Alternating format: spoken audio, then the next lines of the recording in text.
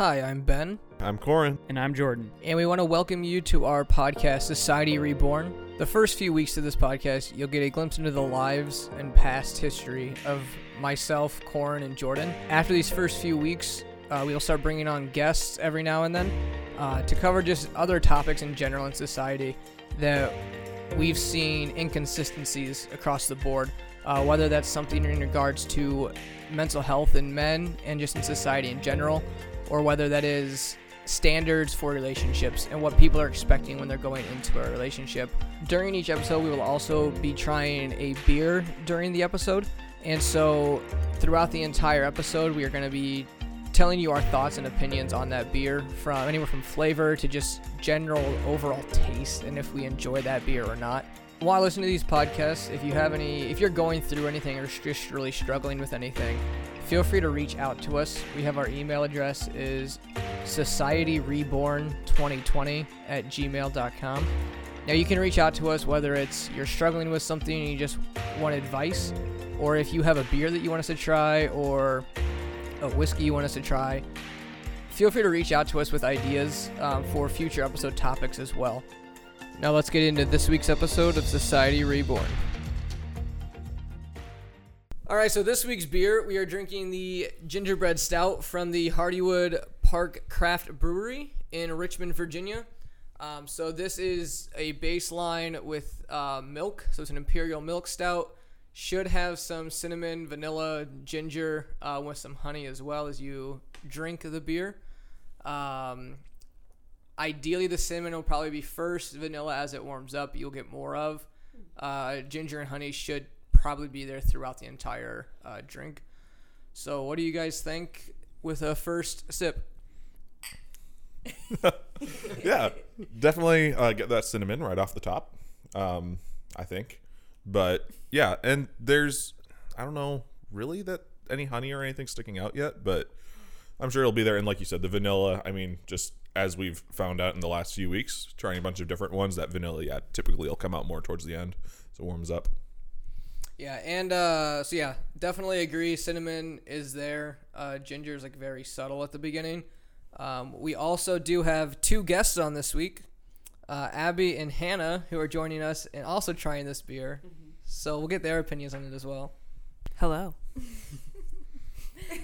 Hello. We are here. What do you think about it? Tastes like beer. There we go.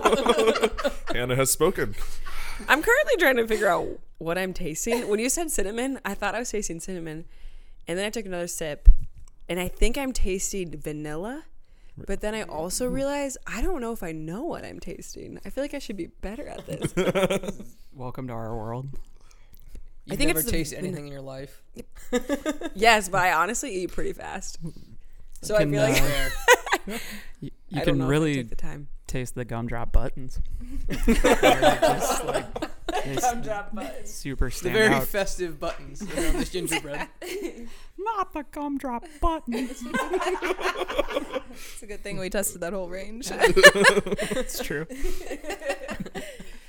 So on this week's episode, we're going to dive more into just like relationships in general. And this is literally wide open discussion. This can go anywhere. We really don't know where it's going to go.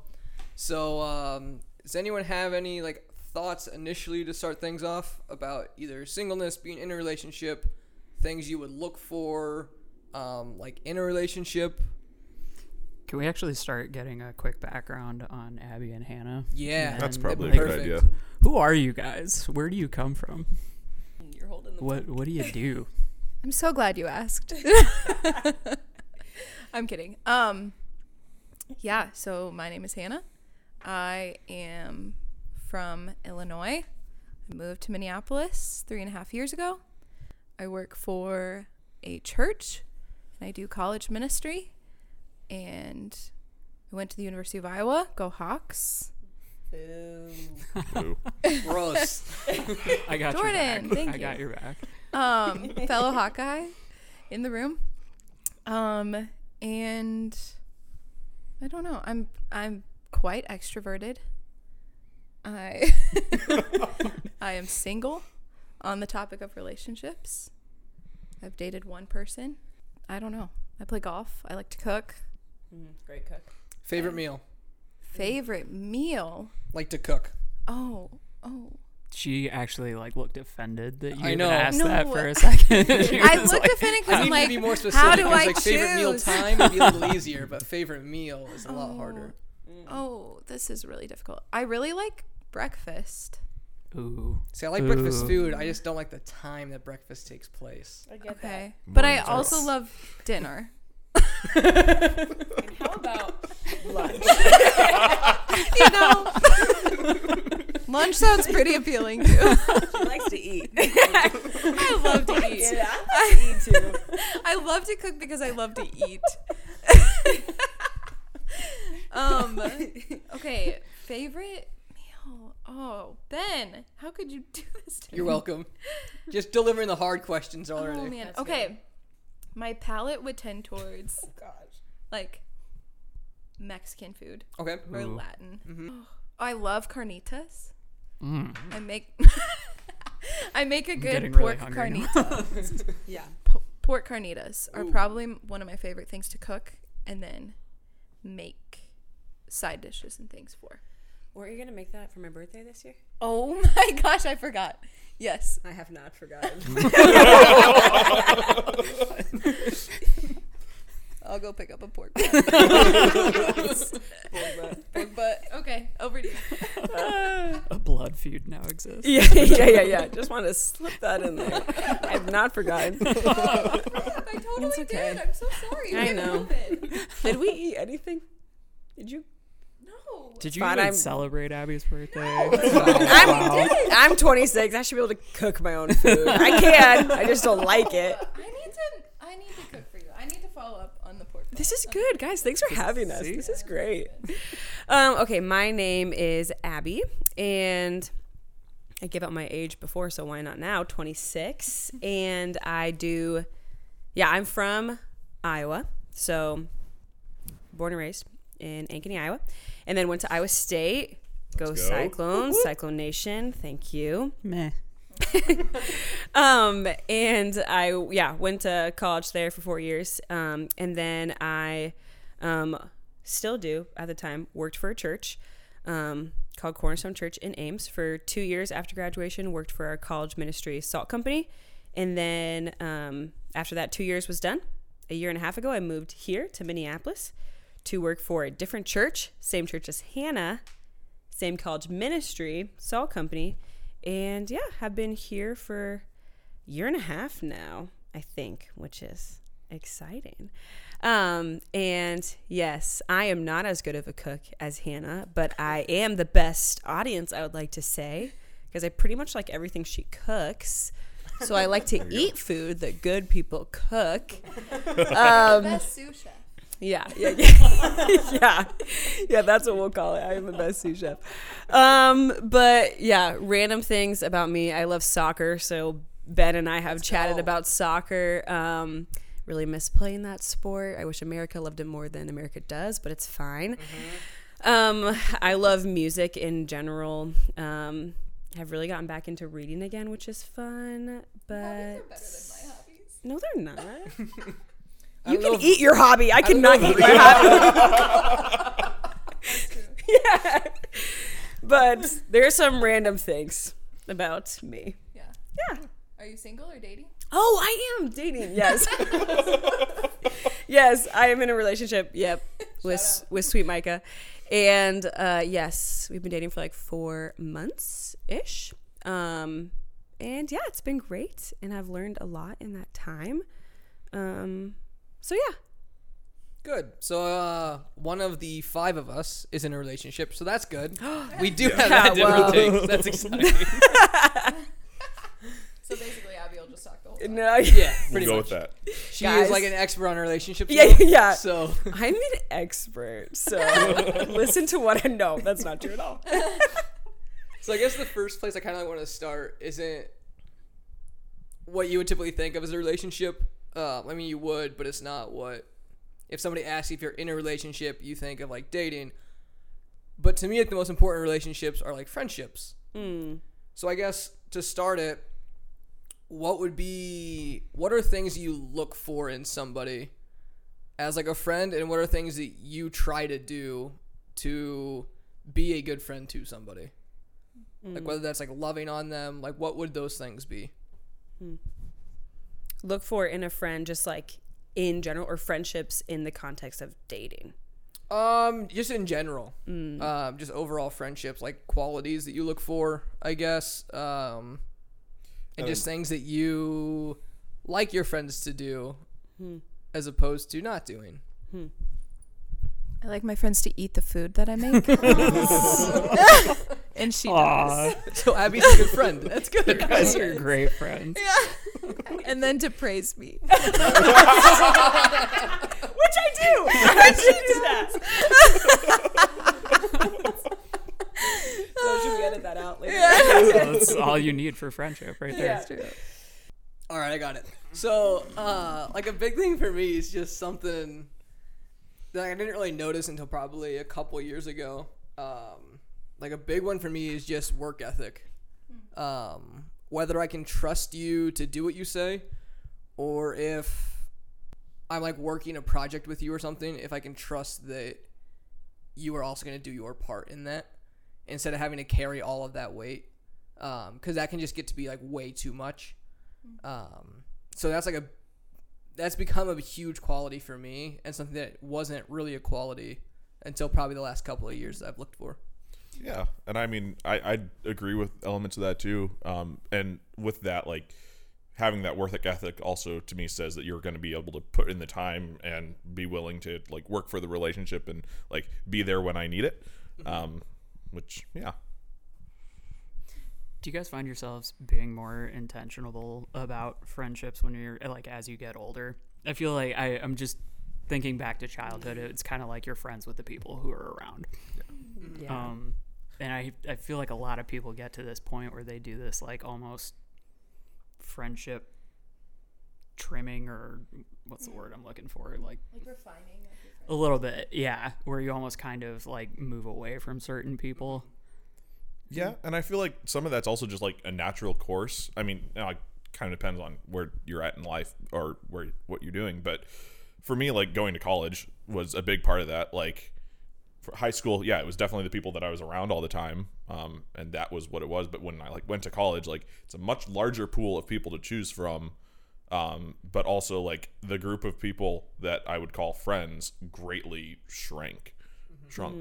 Words are hard. Anyway, but so I would say definitely, and I think yeah, part of that's just a natural course, and I would say definitely. I mean, even moving past college, then like that group has continued to get smaller. I mean, in college, I would say there were probably 10, 15 people that I would call good friends, and like that number is probably smaller now. It's just that I have that core group that I know that I can rely on, and some of that has just been time with those people. And kind of like we talked about, like figuring out who's actually going to be there and who's actually those people that you can rely on long term.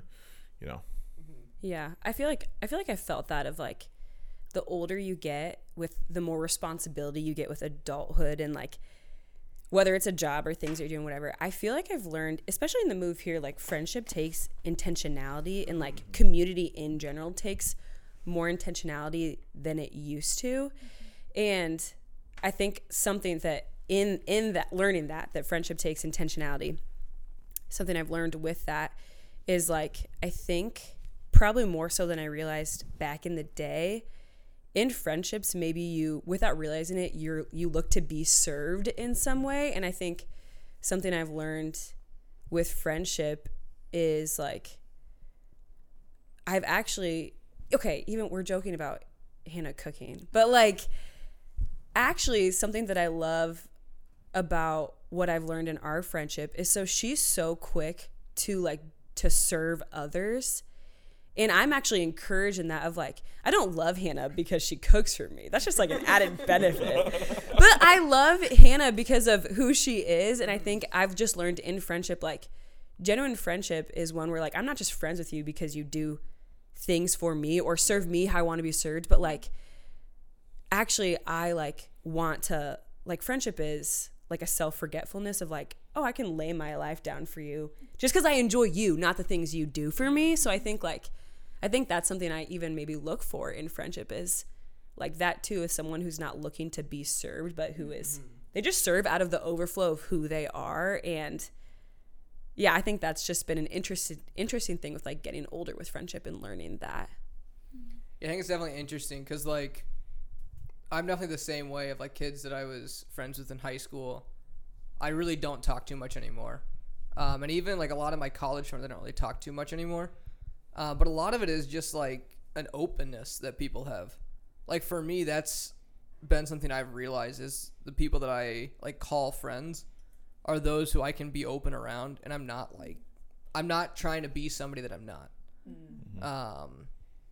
But it's also those people who can be open around me and who like trust me enough to be able to have like any conversation with me, which is super, like I think it's rare in society right now, honestly, because we've gotten so dependent on like text messages and like not true in-person communication, and I think we've lost a lot of that, which really sucks. But it's something that I really hope changes as like we go through. But that's like one aspect that I've really have like noticed and like have cherished a lot with people that I call friends. So that's interesting because it seems to me like there's kind of an increase in this idea of almost like toxicity in relationships, where I hear a lot more people talking about sort of toxic friends that they've decided to like part ways with. I think there's probably a healthy balance to that, but I'm wondering if that's, when you're talking about friendships being sort of others focused, is that something that people pull the trigger on too often, do you think, or is that like a healthy thing? Either one of you, but is that the purpose of friendship, to find relationships that are suited to who we are? I mean, I think there's aspects that are yes and no. Like, especially for me, there's people. So, like, being a Christian, I feel like society oftentimes tries to put you in a box of people you can be friends with. But if you look at my box, like, a lot of people I'm friends with, like, don't fit the box besides, like, the people that I know through church. Like, I think just given, like, my past, I think that leads me to go out of my way to be friends with people who I know could also be struggling with things that I had struggled with. So I guess in a sense, yeah, you're having friends that have, I guess, I have similar life experience as you. But then, I mean, you look at like both you and Corin, two of my closest friends, very different life experiences. And the same thing with like other people up here that I've gotten really close with. Even like Hannah and Abby come from very different life experience, but yet we're still like good friends because we can find things that we have in common and that we all appreciate. Yeah, I was just going to say, I think that naturally there are people that you're drawn to and who are drawn to you. And I think that's a good thing. You don't have to stiff arm like, I want to be friends with everybody because I think it's a natural thing that certain personalities work well together and are drawn to one another, and you enjoy certain people, I think, more than you enjoy other people. And some people, that might sound bad, but I think it's true. And so even when I moved here, I think I was looking for friends. A lot of people were in the same boat about looking for like, who's going to be my friends, who's going to be my community. I know it's this church, but who within that group. And I used to be friends with a lot more people than I would say even am now, because I've kind of settled into like, these are the people who either we've like worked at our friendship, and like every couple weeks I know I'm going to receive a text from this person, who's going to be like, let's get coffee, let's catch up. And I'm like, yes, like you have kind of like stayed with me because we both mutually like want to work at this, even if we're not seeing each other every day. And yeah, so I think I have learned that I've settled into the friendships a little bit more, that I've enjoyed those people and they've enjoyed me, and we've had like shared experiences together, and it's just kind of propelled our friendship and relationship to be what it is. And I think I struggled with that for a little bit, because I was like, oh, I'm not keeping up with so-and-so, or I'm not keeping up with so-and-so. And even though we're part of the same body and community, I feel really bad that I haven't kept up with him. But I also think that's okay. I think that's like what I've had to kind of come to the conclusion of, like, well, they've kind of settled in where they've settled. I've settled where I've settled. And that doesn't mean that there's any bad blood between us. It's just, yeah, we've settled where we've settled, and I feel okay about that. Do you think it's ever worthwhile to invest in kind of a one-sided relationship like that, where you're actually kind of going after somebody who's not really putting the same kind of investment into the relationship that you are? Yes. Okay. I do think yes. Yeah, I would say like it's okay as long as it's not like all of your friends are that way. Like it's okay to have like a couple people that you're pouring more into, because I mean there's different spots in my life that I needed people to pour into me more than I could give. Yeah, definitely. So I think that's crucial. Is you have no idea where somebody's at in their life. So there's moments that you can meet a total stranger that you're gonna have to just pour into if you want that to be like a relationship. Yeah, I think I would also say probably my closest friends, there's a mutual like giving of each other.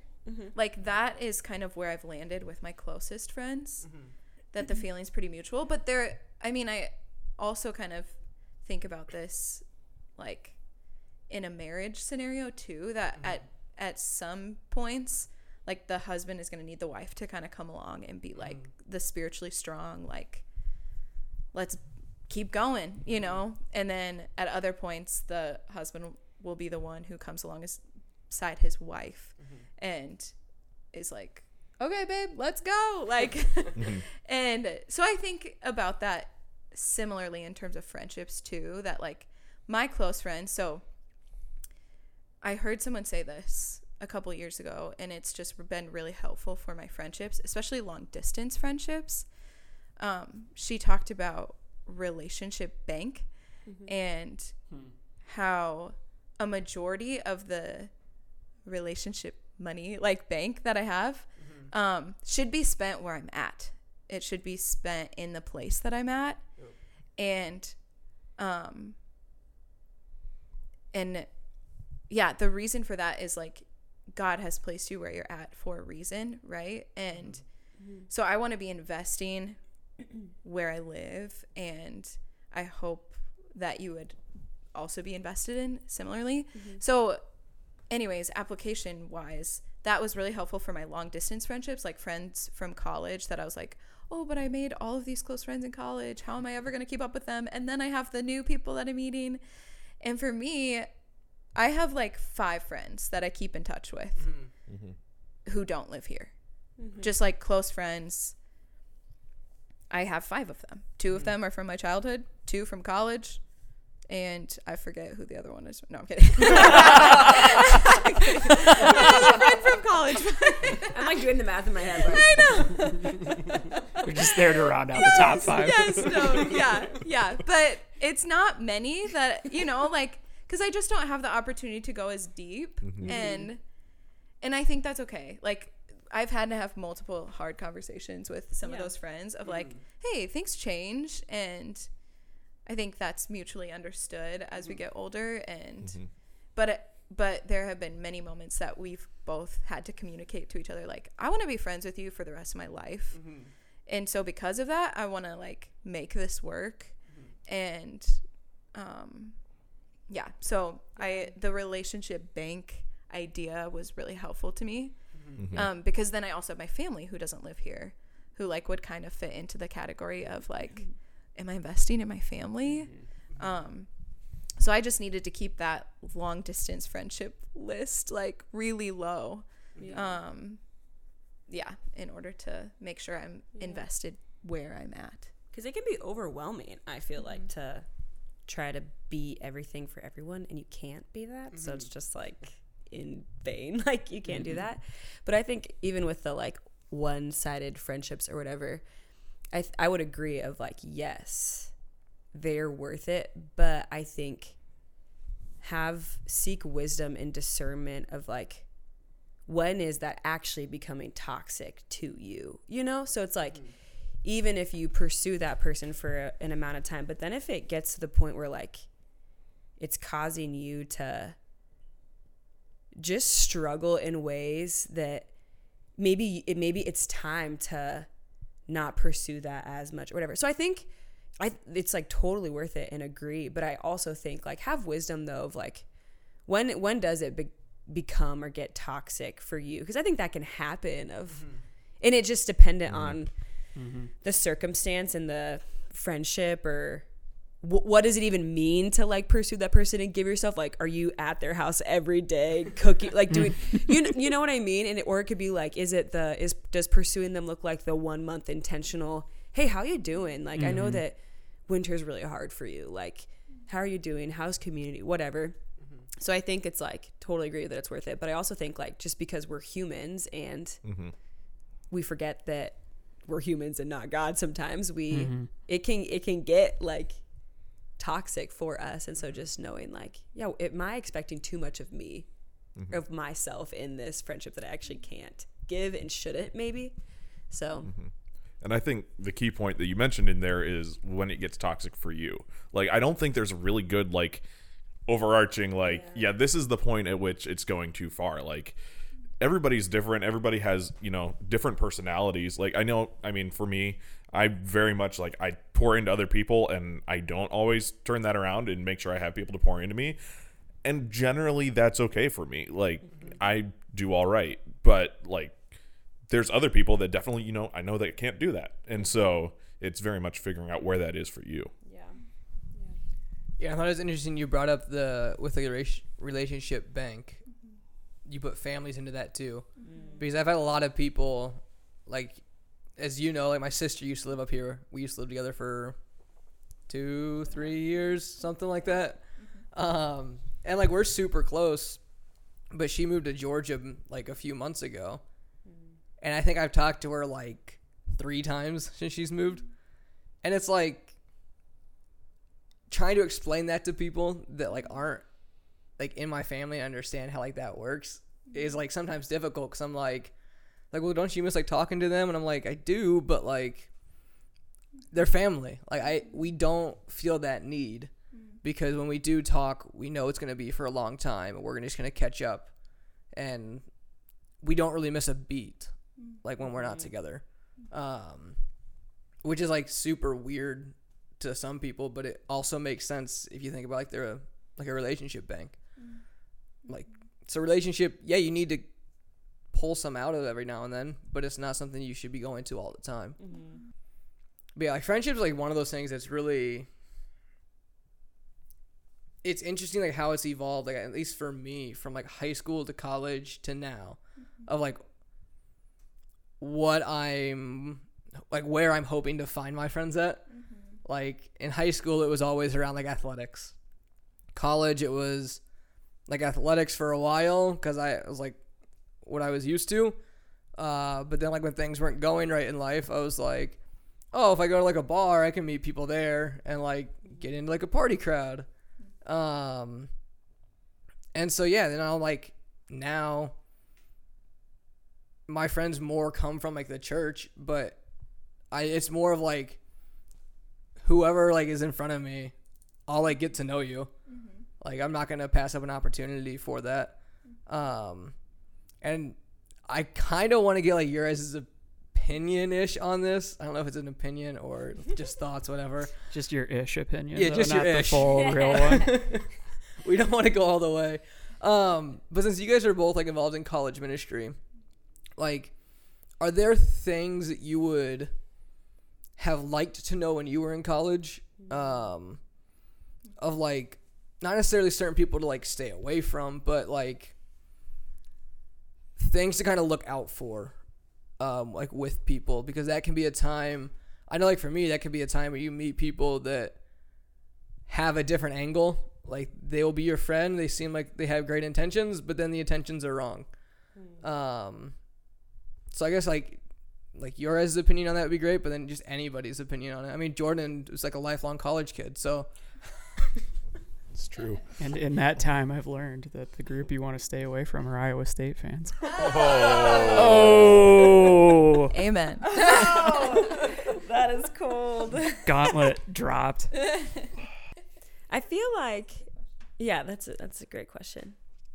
Well, I think one thing that like initially came to mind was, well, I'm also like remembering the high school to college transition of even from a senior in high school to going to be a freshman in college. I think there's a lot of expectation and hope of like what that will be like. So for somebody, it might be, I get a redo. Like people don't know me. I can be a totally different person in this place. Maybe I got this reputation in high school, but now I can have a start over in this place. Or for some people, maybe they're like, I have a great community in high school and I'm terrified because I don't want to redo. I want the people that I'm around. Or maybe like somebody like their friendship was tied to athletics, football team, basketball, baseball, whatever. And they're not the star player anymore. So I think there's just a lot in general from like the senior in high school to freshman in college transition. And I think something I would say is like, I think there's this pressure of finding the right group or finding the amount of people. Like I need to have a big group of friends, like people I can go to, whatever. And I would say one, like just be patient with it. And there's not like, the pressure isn't like, it's not real. Like you having 20 some friends doesn't mean you're doing it right. And you having one friend doesn't mean you're doing it wrong. And so I think like you just in college, like be patient when you're going into college and like just look for people that like will actually care about you as a human and not the things that you present in the friendship or whatever. And like, yeah, I think seeing the people that are in front of you and again, not seeking for like how can these people make me to be something? 'Cause they're never going to do that. Like, it's not the people around you that make you valuable. Actually, like, I mean, if you're a Christian, then I know that my value comes from God. So then I can actually approach friendship in seeking that, not looking for approval or value from them. Because if I do that, and then if I come up short where I actually don't find friends, that's going to hurt me. And I'm going to, and so I would say like, man, I wish that I would have I grew a lot in my walk with Jesus in college, but I wish in the beginning I would have even approached it like that of like, God, my value and worth comes from you, which actually gives me confidence to just like meet people. And if I find people that like, it's like, great, thanks God, this is such a sweet gift. And if it's harder, it's like, okay, God, you sustain me. I know that like, okay, I can keep like being patient with the process of friendship. Yeah. I think it's funny, not funny, kind of funny, that you said look for people who are gonna appreciate you or value you, because I think in college nobody really knows how to do that really well. Because I mean in college you're a teenager, you're starting to learn how to care for people selflessly, and I don't think I really learned that. I mean, maybe until I graduated. Like, I'm still learning that. I still don't know how to do that super well, but I think because I was part of a college ministry and a part of a church, I was able to learn that maybe sooner even. But I think in college, I think of a lot of students, and they're just concerned with themselves. They're like, I mean, they do a lot of what you were talking about, of like hoping that the crowd that they associate with is going to be helpful to their image. And so I think that's just, I just thank God for being really gracious and kind in providing the friends that I did have, because we're all kind of stumbling along together, and by God's grace, it ended in some really sweet friendships. But I don't think that we loved one another super well. Right. I did not love them super well, until like later on. And I have this one friend in particular who is on my list of 5. And we just had to have a lot of conversations, tough conversations about just our friendship along the way. And I think there were hurt feelings along the way of like, you're looking, like, I don't think I can be what you want me to be. And I'm like, I don't want you to be a certain person. I like am thankful for you, but but I think I hurt her in some ways, because I think she felt overlooked at times when like a new friend came along. And so I messed up, and I am just thankful for God being gracious and kind. And I think the other thing that came to mind was don't compare your friendships. And like, it's so easy to look to other groups of people and to say that friend group, they're the tightest. Like, they're having so much fun. They know each other so well. Like, they have, no issues. And that's, you will always have an opportunity to look elsewhere and to think that someone else has what you desire, and then you're going to miss what God has given you. And that just kind of reminds me of what we tell our student leaders, even in college ministry, of like Dietrich Bonhoeffer talks about the wish dream of community, and how you can have this wish in your mind of what you hoped community will look like, or what you hope it will look like. And you try and get the people in front of you either to become that, or you might just miss out. And by doing that, you miss out on the opportunity to actually care for and love the people in front of you where they are at. And that's what Christ does with us. So those are my thoughts. Because I think too, if you go off like the wish dream sort of thing, is if you're trying to have people like act a certain way, then you're not putting off a proper image of yourself. Like, you're being a fake version of you. Which, like, that's something that I've learned about like myself, is for so long in my life I was trying to be a fake person. And then like when I finally like found my identity in Christ, I became like uber comfortable with myself, and was like, if you don't accept me, great, but like, this is me, so like that's what it is. Which I think, like, especially now for high school and college age kids, is very hard, because we almost have a pressure that like we're putting on people unknowingly to come off as the best version of themselves. Like, you're always interviewing for a job at all times, like for approval or for whatever it is, which is so detrimental to like a person's like psyche, that we're kind of like missing that point with just like relationships and stuff in general, of just like, be authentic, be you, don't be afraid to be you. You're gonna be loved, just be yourself.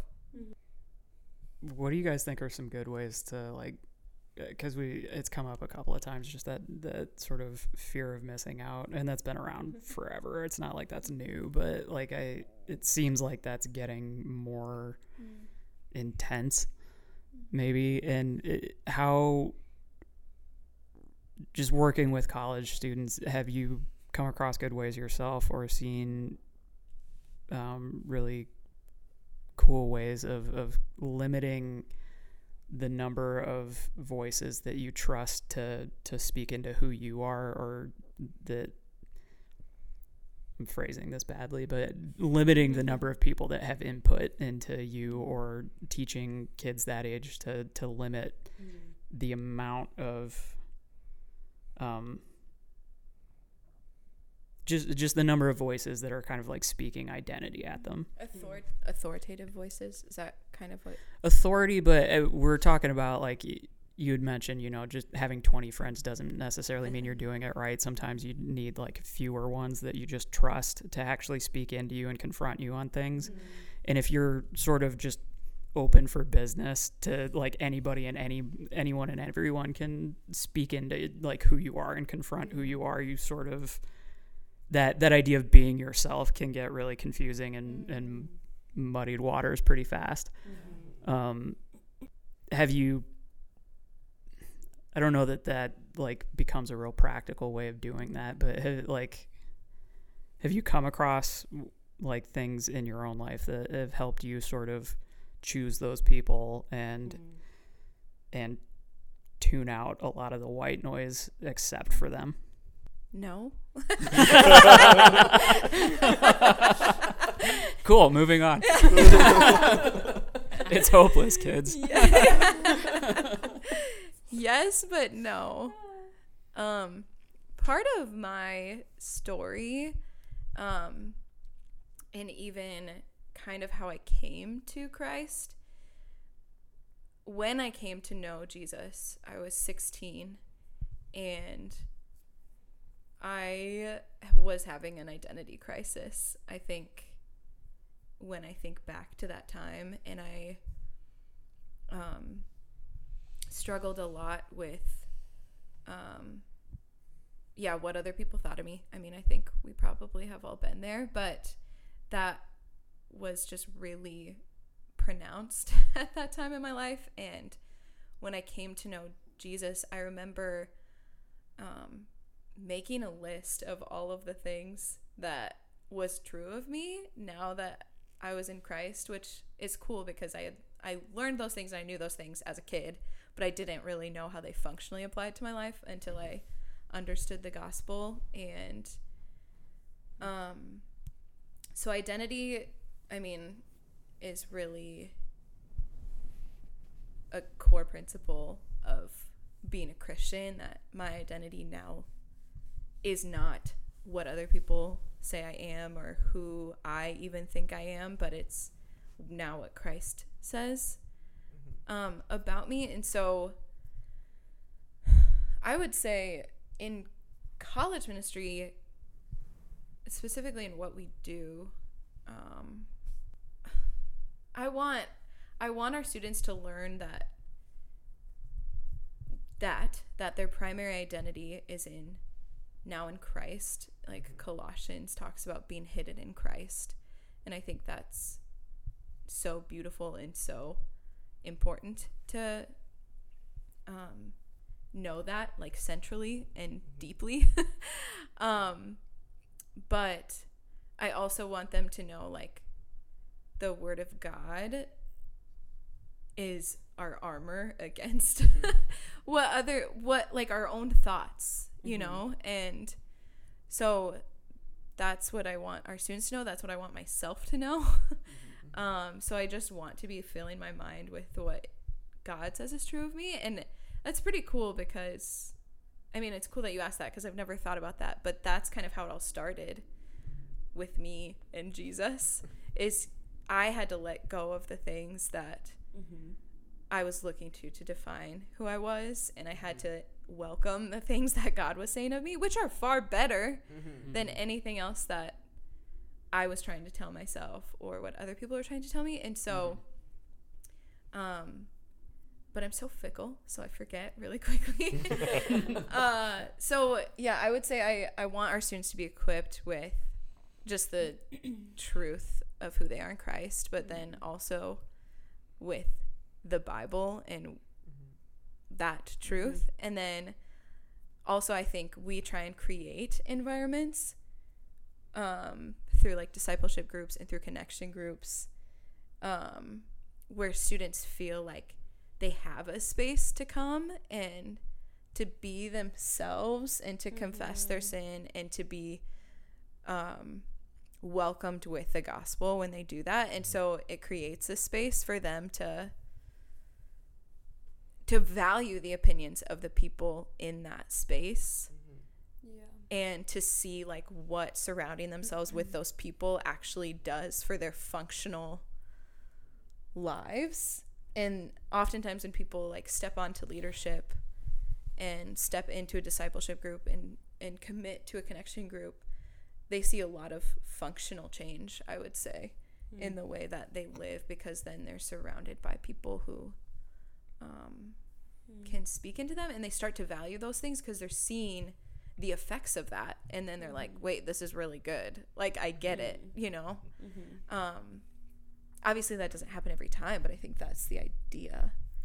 And that's been really helpful personally, I think, to have those spaces to be myself and to I don't know, help limit the voices, because I've learned that there are people I trust, and I learned that the things that they say to me, when I do them, I'm like, wait, that's really good, I'll listen to you again. Like, and you know, I don't know if that really answered your question, but that just Yeah.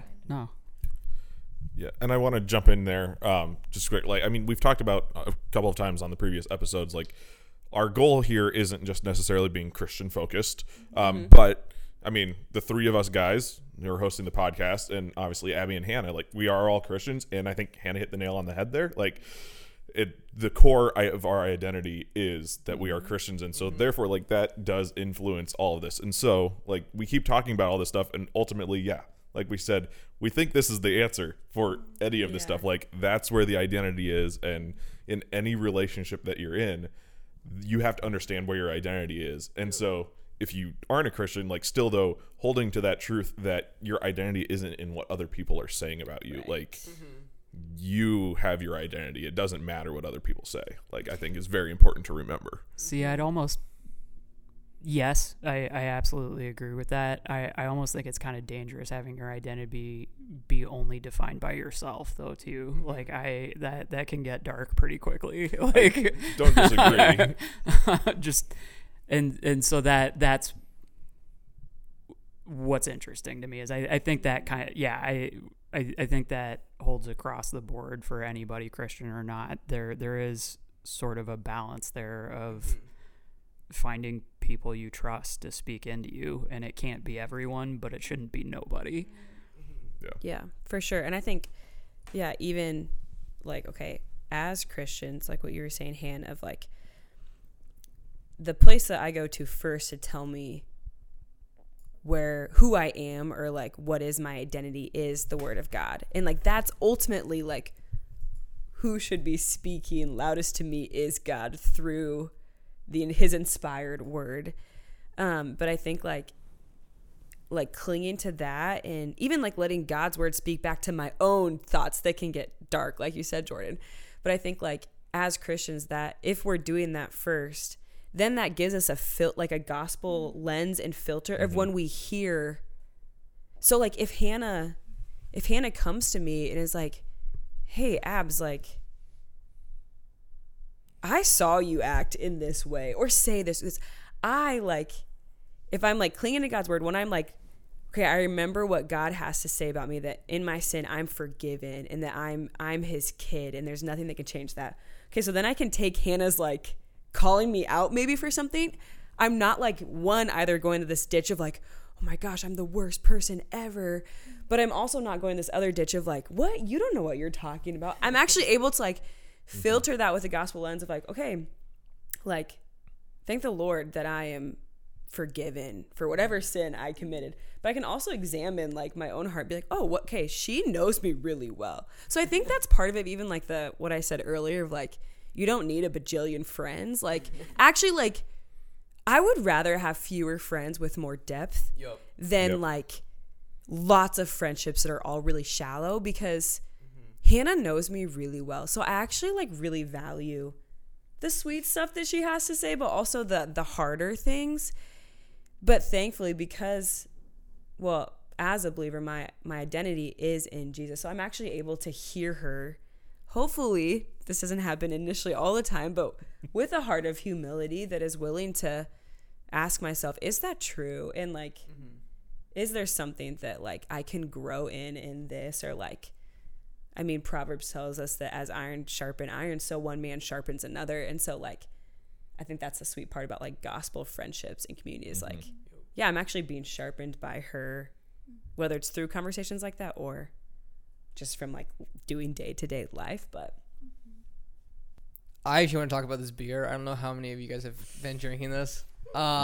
So Let's check in on the beer. this is it's like fairly weird. warm, at This least is- in my glass. This is something I've learned as we've been doing this from Ben too, but like it changes taste as it warms up. Yes. So. Very much. Which is one reason why I like stouts more than pretty much any other beer, because stouts have a weird flavor profile where they do change. But this is particularly interesting. So it is a milk stout, which I think as it warms up, you get more of like the like that milk sort of like mouth taste. I don't think it has dairy in it. No. Thank you. We just had a realization. Abby is Saw some- dairy free. Saw some concern. We just exchanged No actual milk. glances. that was so funny. I was like, oh frick, I knew there was something in this laced with milk. But yeah, it's We're milk super pushers. Devil good. beer. I think Just pushing dairy. I think all it's over probably all over better. the Like streets. the warmer this is, the better it is. I think. Okay, is it I agree. sweeter to Yeah. anybody? Yeah. Yes. Yeah, I'm getting that honey, I think, on the front end now. It's that Yeah. honey and a little bit of that vanilla.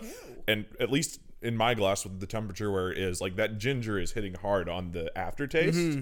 But I don't mind it. I like it. Yeah. I think the cinnamon's kind of disappeared a little bit more, at least at this point. Yeah. And it might be in this mid-temperature range. It might come back a little bit more towards the end, but I have something profound. oh dear. Oh no. Mine's about to be blown here. No, this beer is rich. Ooh. That's what you can It's just Ooh. rich in flavor. It is? It's Do you- robust. Do you think it's good? Because I know you like IPAs more, don't you? No, No, what she likes. I don't like IPAs. you like ales. I like. I like don't know. lagers. I like light beers. Hams. Okay. Well, Let Yes, I that do. tell you It's Ciders. kind of nostalgic, but I can't yes. hate on hams because hams is like a soccer beer. Oh. Yeah. Like a lot of like, it's a really easy beer to drink early in the morning. So it's like Do you Sure. drink it early? okay. Caveat based off I don't of drink much soccer, hams in the morning. we have Premier I League. prefer coffee. Premier League starts. This is in England. It starts at like 6:30 sometimes in the morning. So if my team's awake, if my team's playing the 6:30 game, That's hilarious. I'll have a beer at 6:30. Okay, He's- with this he's- beer, the aftertaste to me is coffee breath. Yeah. Like Pretty the much taste every stout itself, will be- not coffee. It's just coffee breath. Yes. I feel like How I did you have, taste coffee breath? I feel like I have coffee breath right now Okay, Well, that's I'm, fair. after drinking that. Yes. Which isn't I agree. surprising because most stouts have coffee bean of some sort in them as like the Yep. base layer. I didn't know that. I'm like currently drinking coffee with this beer, so I don't know. I can't agree or deny because I feel like it's It's I have mixed. 3 drinks right here. You've got. She is hydrated. Super hydrated. I also appreciate it too because it's a very full flavored beer, but it's not like super thick. Yes. Like a mouth taste. It's like very smooth, like Yeah. going down and everything. I can officially say I do like it. Yes. Yeah. That's I the like goal. it too. Thank you for Sweet. sharing. Ben just keeps nailing these. There you like, go, Hardywood. We I got have a multiple reputation to friends, uphold myself here, included, who just No, really it's- aren't fans of stouts, and Ben still manages to find Yeah. He that finds good perfect ones. drink that gets people to start drinking them. Yeah. And like, Here- I really enjoy stouts now, and Jordan's starting to enjoy them more, and it's impressive. I'm He's doing got my a skill. best. I'll give him You're that. welcome, beer makers. Here's what I would say. I probably wouldn't reach for it, Yep. but as I drink it, I don't hate it. You grow an I appreciation like it. for it. I grow an appreciation for it. Like red wine. Oh. Reviews for this are that it's a perfect Christmas beer. Do you agree or disagree? If you drink it like 1 o'clock Christmas afternoon with a Christmas meal, it would probably be great. 'Cause you have Would like a Christmas you- ham, which would bring out all like the sweetness of it, because the ham would be salty. Would you That's true. define it as Christmas in a bottle? Well, A, Or it comes can. in a can, so. I'm If it was literally eggnog reading this beer, off the I can. would describe it as Christmas in a can. Okay. All right. Well, there you go. I don't know that I would agree with that review. Okay. So not quite there, but Not quite there for me. Christmas-y, Christmas-esque. Christmas-esque. Okay. Mhm. All right. Cool. I could be down to clown with this beer around Christmas time. Down to clown. I love it. Specifically around Are you Christmas. gonna promise that you'll drink this beer for Christmas and then not do it like you promised? No way. Shots fired. Full No circle. way. No way. No. Oh man. All You right. suck.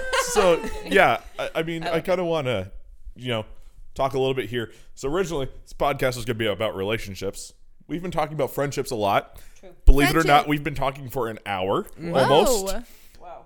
So guys there's a aren't that good bad. chance this We can talk for an hour. It goes Here's fast. a transition. Friendship matters in relationship. and that's Oh. where I was going with that. Like, I kind of want to turn that corner, and I think a lot of what we've been talking about here, like, at least to me, like, friendships, that needs to be the basis for any relationship. And so a lot of what we've talked about here about what are you looking for in a friendship, how do you become a good friend, something like that, that should definitely impact as you're looking into relationships. And so yeah, there's a lot of information. A lot of here. wisdom We're opening here. a can of worms Yes. here. So, all right. So, talking about relationships, we've kind of already hit. Abby, you're in a relationship. Hannah, you've had one. I've had one. Ben? This is bad. Uh-oh. 4 or 5, Okay. I think. It's like my 5th long distance friend. I couldn't remember.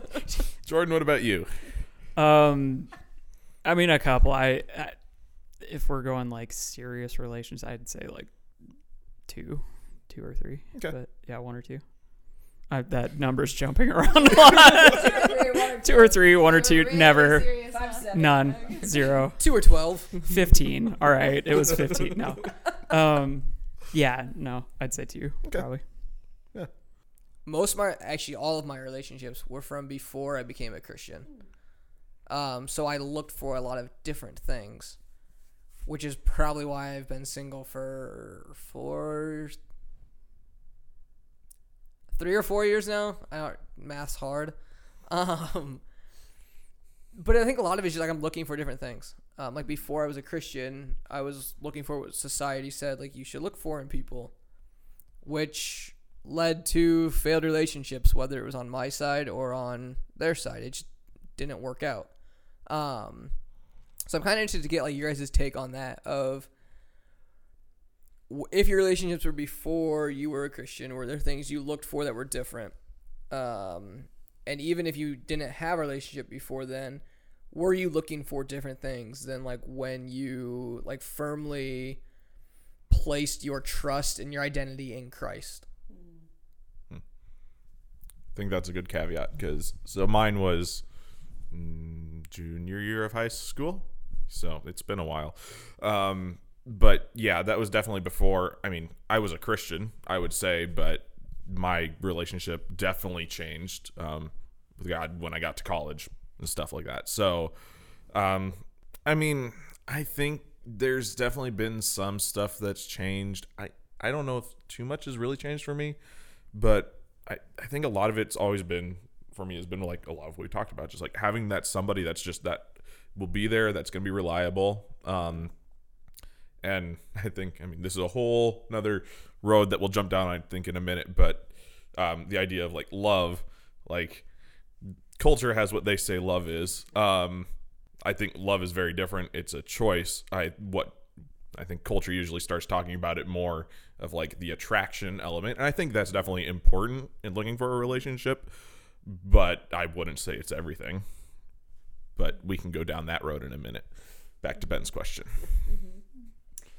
Yeah, I mean, so before I was like, well, okay, I came to know Jesus, I don't know what age, like 10, 11, 12. Season finale of American Idol, Kelly Clarkson was singing in the background. That's the day. Whatever day that was. There you go. I should just look it up so I can just say how old I was. But That's a much better Yes. description, though. So yeah, yeah, seriously. Shout out Kelly Clarkson. No, shout out God. Okay. Boo, Kelly Clarkson. Okay, let's not go that far. But so I came to know Jesus around that point in time, and then I feel like had a spurt of growth in my walk with Jesus. But then, I mean, speaking to like friendships again, like I just basically had like no Christian community in like middle school, high school, and I had like one girl that like also said she loved Jesus that I was like friends with. Otherwise, like my closest friends were people that were not walking with Jesus or like in a genuine like relationship with him. And so I just grew really complacent in my faith and like wasn't actively pursuing a relationship with God. And so in the midst of that, but like I'm dating Micah now, but before him there was like 2 relationships that I had basically been in. And the first one was when I wasn't really walking with Jesus. And I think, yeah, it's interesting even like hearing you, Corin, like talk about yours, because I feel like for me, it was like I knew as a believer what I should maybe be looking for or care about, but I wasn't. I was like not walking with Jesus. I wasn't like reading God's word. I wasn't confessing sin, pain, weakness, victories, joys, whatever. I wasn't like in community, whatever. And so I think in that relationship, I compromised a lot. Like I basically put things aside that I for sure value now and care about now.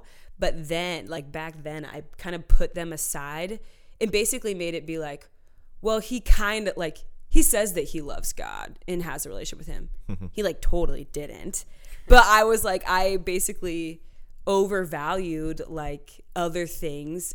And the one thing that now I'm like, that matters. Like is the thing that I like put to the side. And at that time, I think I just told myself lies of it's not that big of a deal. It won't really affect me. And it was really toxic and bad. And thankfully, God has been kind and like extending grace to me. And even me getting out of that relationship was by God's grace, because it was a 3.5-year relationship. So it was like pretty long and toxic in that sense. But so I would say my answer is like, oh yes, for sure. Like for sure things have changed since now I like am actually like walking with Jesus, and decisions that I made then are now like, okay, I really value, I think in college I learned like, I would say I didn't have a checklist of things and looking for people, but I totally did in a not healthy way probably, of just like all these things.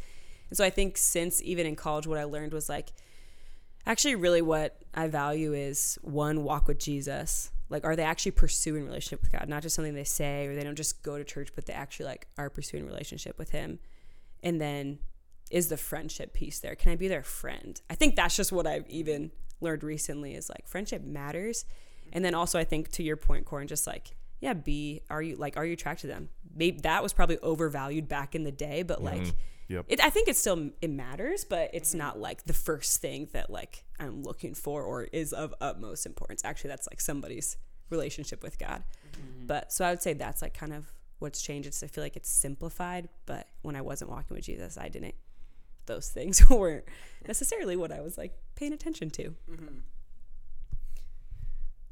This is interesting too, because the relationship I would say that was kind of most serious for me was actually during a period where I was going through a lot of growth in just my relationship with God, and it was around like we were at a Christian school. It was around a lot of Christian community, but the relationship itself was like we connected with each other out of our own insecurities. And so it was this kind of like feedback loop of like we're fine individually. The second we got together, it was like it just turned into something bad for both of us. And so I think it's possible to like you know, depending on age and time of life too, maybe likely to that, like, just being Christian is not a magic bullet for having, like, just because you kind of mentally have your priorities does not mean you live them out very well or very maturely. And that's okay. Like, you learn, but like that relationship taught me a lot just in terms of like, okay, common sense. What do you want in somebody that you're trying to like do life with on a very intimate level? And you mentioned like friendship a couple of times. It's, yeah, I mean, there needs to be that,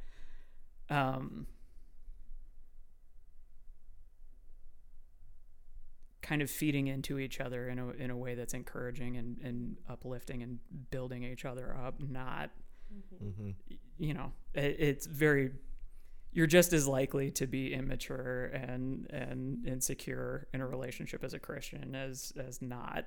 Some of that you just grow as a person. And this is one of those things where it seems like the church almost is more influenced by like the cultural view of what relationships are than the other way around. So that's a question I have, I guess, is like, as just even within church community, have you found like being in a relationship has changed? I don't want to say like the access you have, but the way that you operate and relate to like the community that's in our church. Wait, can you rephrase that question? Yeah. I'm trying to like understand. What I'm getting at is I feel like, and I don't think this is just the church, but I think this is maybe a good example of something that kind of happens on a wider scale too. But for me, coming up in the church environment that I did, there's almost this kind of like unspoken mentality that if you're not in a relationship yet, you're sort of pending. Like, you're not fully Christian yet, or you're not fully like a person yet, almost like you're just kind of like your life is sort of on hold until that piece drops into place. Have you felt some of that? Has that changed a little bit now that you are in a relationship? Like, is that, or not really? Yeah, that's interesting. I mean, so backing up a little bit, like, most of college, like 3.5 years of the 4, I was single, like actively a part of a church in a college ministry. And I think personally, I feel like people feel it to different degrees of like, because I think even if you're just speaking specifically like almost like the culture in a college ministry, it's like often people feel this pressure of like, I need to be with somebody, or like I need to find my person in college, and if I don't, then I think there's 2 bad ditches in that. I think you can have the person who's like over consumed and obsessed with like, I need to find somebody, and then you have the person on the other end that is like, no, I don't want to be that, so I'm fine on my own. And I was for sure that one. Which they're both not good ditches, because they're both probably coming from different insecurities or fears, whatever. And so I think you feel that in like when you're in college in the church. But then I just think maybe so I'm 26 and like, yeah. And I feel like for the most part I've like been single my like young adult years, or whatever you would call it. But I think like, yeah, more people around you get married. I think especially in church, when you're like in a church community, like I've been in a good amount of weddings of my friends like getting married, and I think there can be maybe this like unspoken like pressure or of like, yeah, you're still single or whatever. And I think it comes back to where's my identity, and like what am I rooted in, and what is like defining my worth. And yeah, just like going back to that of like, that is how I have spoken back to even if I were to like feel that in those years or whatever. But I think like being in a relationship now, I think what's been interesting and maybe what's been surprising, and I've like talked about this like with Micah, is like I have felt probably more so than I would have guessed of like not comparing me and Micah's relationship to other people's stories, or like my friends who are now married, who like dated for this long or in this way. And I think that's been something that has been surprising to me in now being in a relationship, of like a lot of people around me that I'm close to are married, and it's truly different for everybody, of like just even the progression of the relationship, whatever. And I think what I found myself having to like be careful is like, don't compare and don't compare to what other people's story of their relationship is or was, and let that impact like mine or whatever. And so that's been an interesting one to me. I didn't suspect me like having that's been, I don't know, surprising to me, and just had to come back to like, no, this comparison's a thief of joy. So like that's actually like stealing joy from my relationship with Micah in the way that it is when I'm like comparing it to other ones.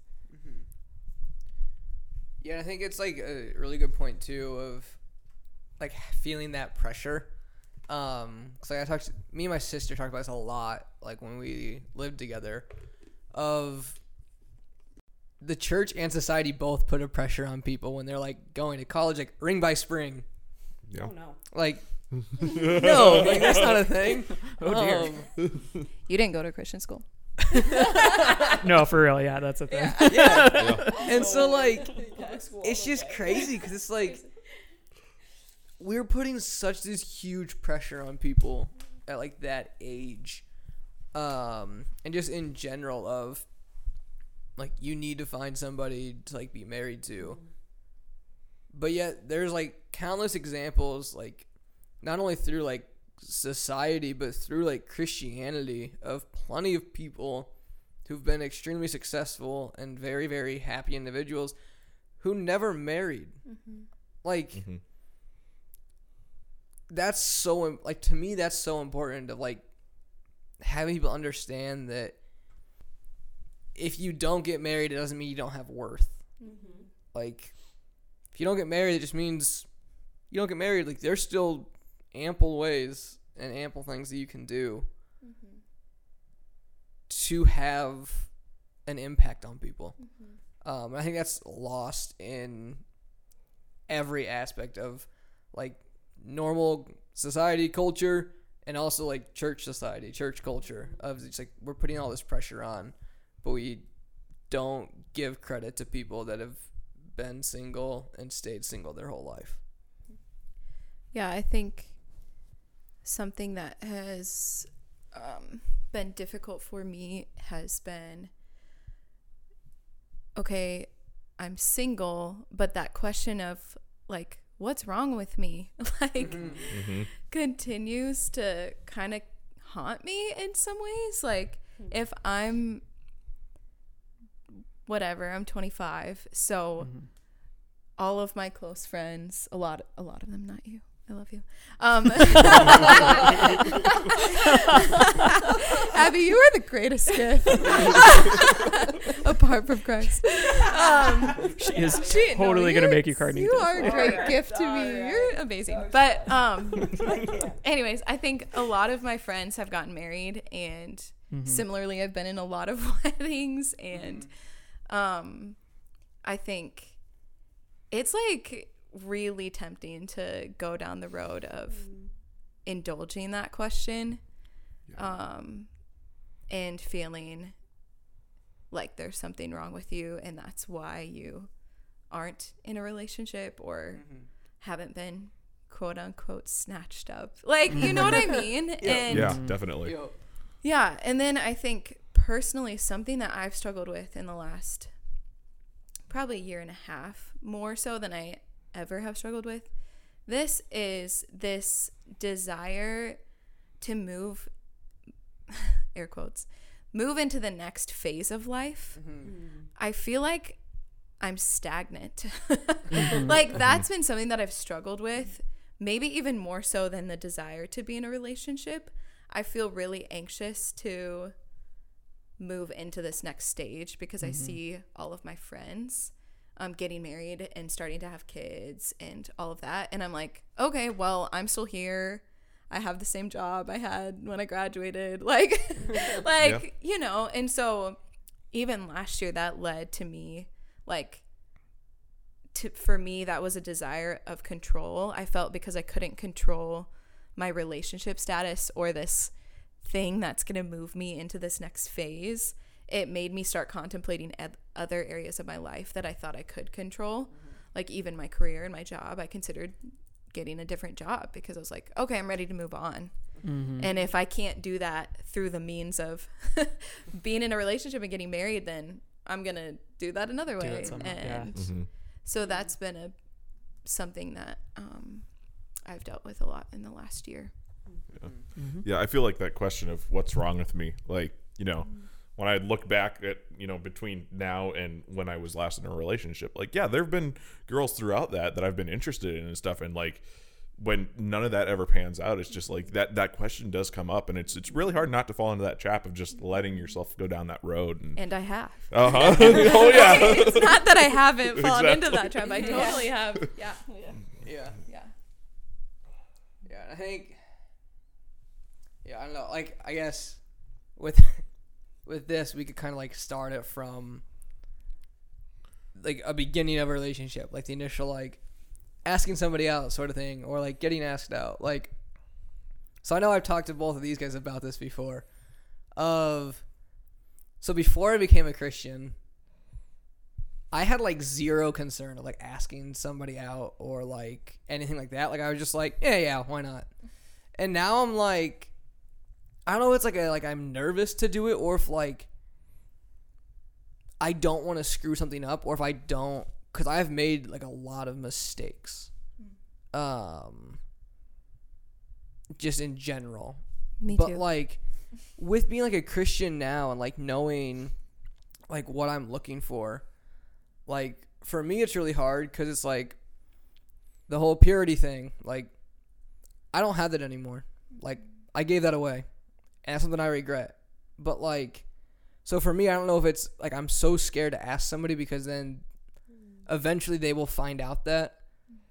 And, like, how will they view me in that aspect. And so, like, for me, I feel like it's really hard for me to, like, be in a position to actually take that step of, like, trying to date somebody. Because I know what I'm looking for, but yet at the same time, there's a part of me that doesn't feel like I can measure up to what they would be looking for. So I guess like what's kind of like your like opinion on just like not even say like that specific thing, but just like in general of like how do you go about something like that? I guess. Oh, I definitely feel that. It's terrifying, and like, yeah, there's, for me at least, like the last few years, like anytime that idea has crossed my mind of asking somebody out, like the biggest fear in my head is, okay, because usually it's somebody that I know already. I know them well, and like that thought is, what if this screws up what we already have? Like, you know, I don't want to ruin that friendship. And I mean, like we talked about, like I feel like that friendship element is so key to making a relationship work. But gosh, it feels like you're taking a big risk when you take that step, because it's like, well, if it doesn't work out, you know, are we still going to be able to be friends and stuff? And it's weird and it's tough. And I unfortunately don't have an answer. This is kind of what I meant too, where I feel like this is an area that, like church circles, I feel like have, in some ways, could benefit from being influenced a little differently, but have kind of almost adopted this like spiritualized version of the Disney rom-com relationship. and a lot of kind of like just common sense has gotten taken out in the in the name of being really kind of spiritual or biblical in a way that isn't actually biblical. It's just higher standards that nobody actually lives up to. So this is like, and this is, I think, one of the advantages too of being older and single and then starting to like get into relationships, is that you already have more of an idea of what your baggage is, and you get into it like eyes open. You're consciously joining your life with somebody, knowing that they're a person and not because you are very aware that you are too now. And yeah, I this almost, to as much as marriage is a huge topic in the church that has a lot of different stuff connected to it and is, spiritually speaking, a very kind of central thing, there's a piece of there's some like something in our approach to it that could benefit from just chilling out a little bit. Yeah. So yeah, that I've definitely, everything you guys are saying, I've struggled with that myself. And on the other side of that though too, I'm also getting more to a point too where I'm thinking like, this is, you give up some of yourself getting into a relationship, and that's something like that you need to make a choice about too. Like you are no longer in control of your life the same way. And that's not a bad thing, but it's something you should do like consciously, not just sort of as I've graduated and now this is the next step. Like, I mean, I think the divorce rate within the church and out kind of speaks to the fact that we're not really great at this, or thinking through it in a way that is actually realistic. And that's the other thing, is like, I've talked to my brother about this actually. Like, I was just down to see him almost 6 months ago now, but like, divorce runs in my family too, and so like me and him have talked about that, just like how, like, one, for me, like how scared that makes me to go into a relationship, because I know what that did to me. And I don't want to put like my kids through that. And so that's like another thing. It's just like, do I want to risk that? Like, is it worth it? And like being able to talk to him about it, it was crazy, because it's like what him and his wife had said was like, they made an agreement before they ever got married of, this is something we are fighting for. And like, that's something that like, once I find that person, like, they're gonna have to understand that like, this has to be fought for. Like, marriage isn't something that is gonna be easy. Like, it's something you're going to have to fight for. I think that's also important. Of like, that's also to me why the divorce rate's so high, is people go into it expecting it to be like super easy and everything's gonna be all great, but it's not. Like, you're gonna have challenges along the way, and you need to understand that, like, going into it.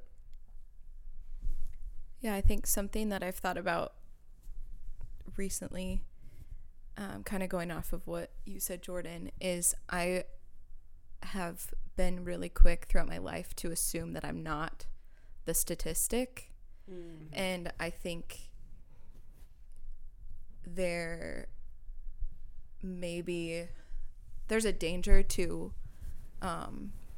the way that the church has portrayed marriage, as people not assuming like divorce will never happen to me. Like, when you know, like, there's a danger there when we just like, that apparently isn't the healthiest way to even go about thinking about that, because it hasn't avoided any other divorces. Like, Right, yeah. You know what I mean? And so we were talking about this as a staff a couple weeks ago, and I'm like, I mean, that's how I used to read the Bible, of like, I'm not the one who nailed Jesus to the cross. Like, I'm not the one who, you know, like, is unclean. And in some ways I almost see similar thinking even when it comes to marriage. It's like, I'm never going to be the one who cheats on my husband. I'm never going to be the one who gets divorced. And it's like, if you follow a biblical narrative, that might be you, right? Like, Right. and that doesn't mean that God's grace is any less sufficient or Right. powerful in the midst of your scenario. But I I think we have to be sobered in some ways by thinking rightly about like taking things more seriously than we are taking, you know, like, I don't know if that's exactly what I'm getting at, but the last like month or two I've been like, I don't know if I want to get married anymore. Like, it just sounds like terrifying when you think about what the Bible says about like the standards for marriage, and you like there has to be death to self in that, and you got to make that choice. Like, it's kind of scary. It's good, I think, but it's like scary. I've thought more about it than I ever have. And like Abby was saying, I think that the kind of two ditches there, those don't go away. And I've definitely sort of waffled back and forth, like over the last several years between the two of them, where it's, you know, and it's been a lot of the concerns you're talking about there are, I mean, I have those too. And that's kind of the answer I keep coming back to more and more is, like you're saying, it's a fight, but that's a choice to fight for that. It comes down to choices that you get to make the right choices. But I mean, the Bible also talks about counting the cost, and this is like, and by which I mean, when I say giving up control of your life, I'm not, from a Christian perspective, I don't think any of us has control of our lives, but even your relationship with God goes through a transformation once you're not just you and him anymore. And this is something my mom has actually talked about with me a couple of times, where she one of the things that surprised her most after getting married was she felt like God kind of took a step back in his relationship with her, because he was taking her marriage seriously, and that you are no longer just you and God anymore. You are you and this other person and God together. And when it's talking about like you become one flesh, one person, like it means that like you are joining your life to somebody in a way that is awesome and wonderful and beautiful, but it has very real consequences. And I obviously I've never been married, so I can't speak super knowledgeably to this, but I mean, there's something to say. The sort of default narrative that we sort of go for in terms of just, this, you met in a super cute way and there was a lot of chemistry, just doesn't seem to cut it when you're actually looking at the reality of what you're talking about doing. Right. And so, I mean, we've just started scratching the surface, but I think we could keep going on this for a long time. And I think it'd be great to have you guys back on at a later point, and we can continue this discussion sometime if you guys are up for it. You didn't suck. Maybe. They didn't suck. Exactly. I mean, you are the best guest that we have ever had on the show. So. Hey, we'll see if you say that a year from now. Seriously. Exactly. We'll do a New Year's Eve show together. But yeah, so thank you guys for coming on and discussing Thanks this. for having us. It's been a blast, and you guys have had a lot of great insight. It's been fun to talk through this. As we're wrapping up, hey, can I share a resource? Yes, absolutely. So Sam Albury, I think that's how you pronounce his name. He wrote a book called The 7 Myths of Singleness, and one of my favorite like little nuggets from that book is marriage shows the shape of the gospel, while singleness shows its sufficiency. And I think that's like really helpful. I feel like that could be a whole conversation in itself. But that book is like really good for single people, dating people, and married people. Like, I think sometimes we pigeonhole, like, if there's singleness or marriage in titles of books, you think I need to be in that place to read it. Right. But no, like, I think it's good. It's a really helpful book when thinking about this whole conversation of singleness and dating and whatever. So cool. Just want to share that. Yeah. Thanks. So yeah, as I said, thanks guys for coming on. Let's one last try of the beer. Last thoughts before we jump off. Ben, you want to kick it off here? We'll Yeah, wrap it I mean, around. I'm the one that's done with my beer already. I have This most was- of it I was left. gonna say, I think Hannah has some she could share. I with mean, you. nobody finishes it. I'll drink it. It's fine. But this is probably my favorite beer so far we've had on the podcast. Saved it for us. It's just like super full. Like It's the conversation. it's a good tasting beer. I am a stout person. If this was an option, Labels. this would be something I would go for. Yeah, you're not wrong. Yeah, this would definitely be like a beer if it was there and I saw it. I'd be like, yeah, I'll take that. Super good flavor. Definitely more vanilla at the end. There's like no cinnamon now at the end, but yeah. Yeah, definitely getting sweeter as it warms up. Yeah, But definitely. it was a winner. I like it. Yeah, I feel like I'm maybe gonna give stouts more of a chance. Let's go. You've won converts. There we go. There's a chance I will take a sip of Abby's There we go. when she gives it a chance. I'd call these all wins. Yeah, I'm really enjoying it. I'd agree, Ben. I'd say this is the best one that we've had on the podcast. Granted, Jordan's caveat to that part of it's the conversation. I think is definite. Yeah. Like, you know, you could have the best beer in the world, but without the right people, I mean, Wow. who cares? It But would ruin it. yeah, I mean, so again, thanks guys for coming on. Everybody, thank you for listening.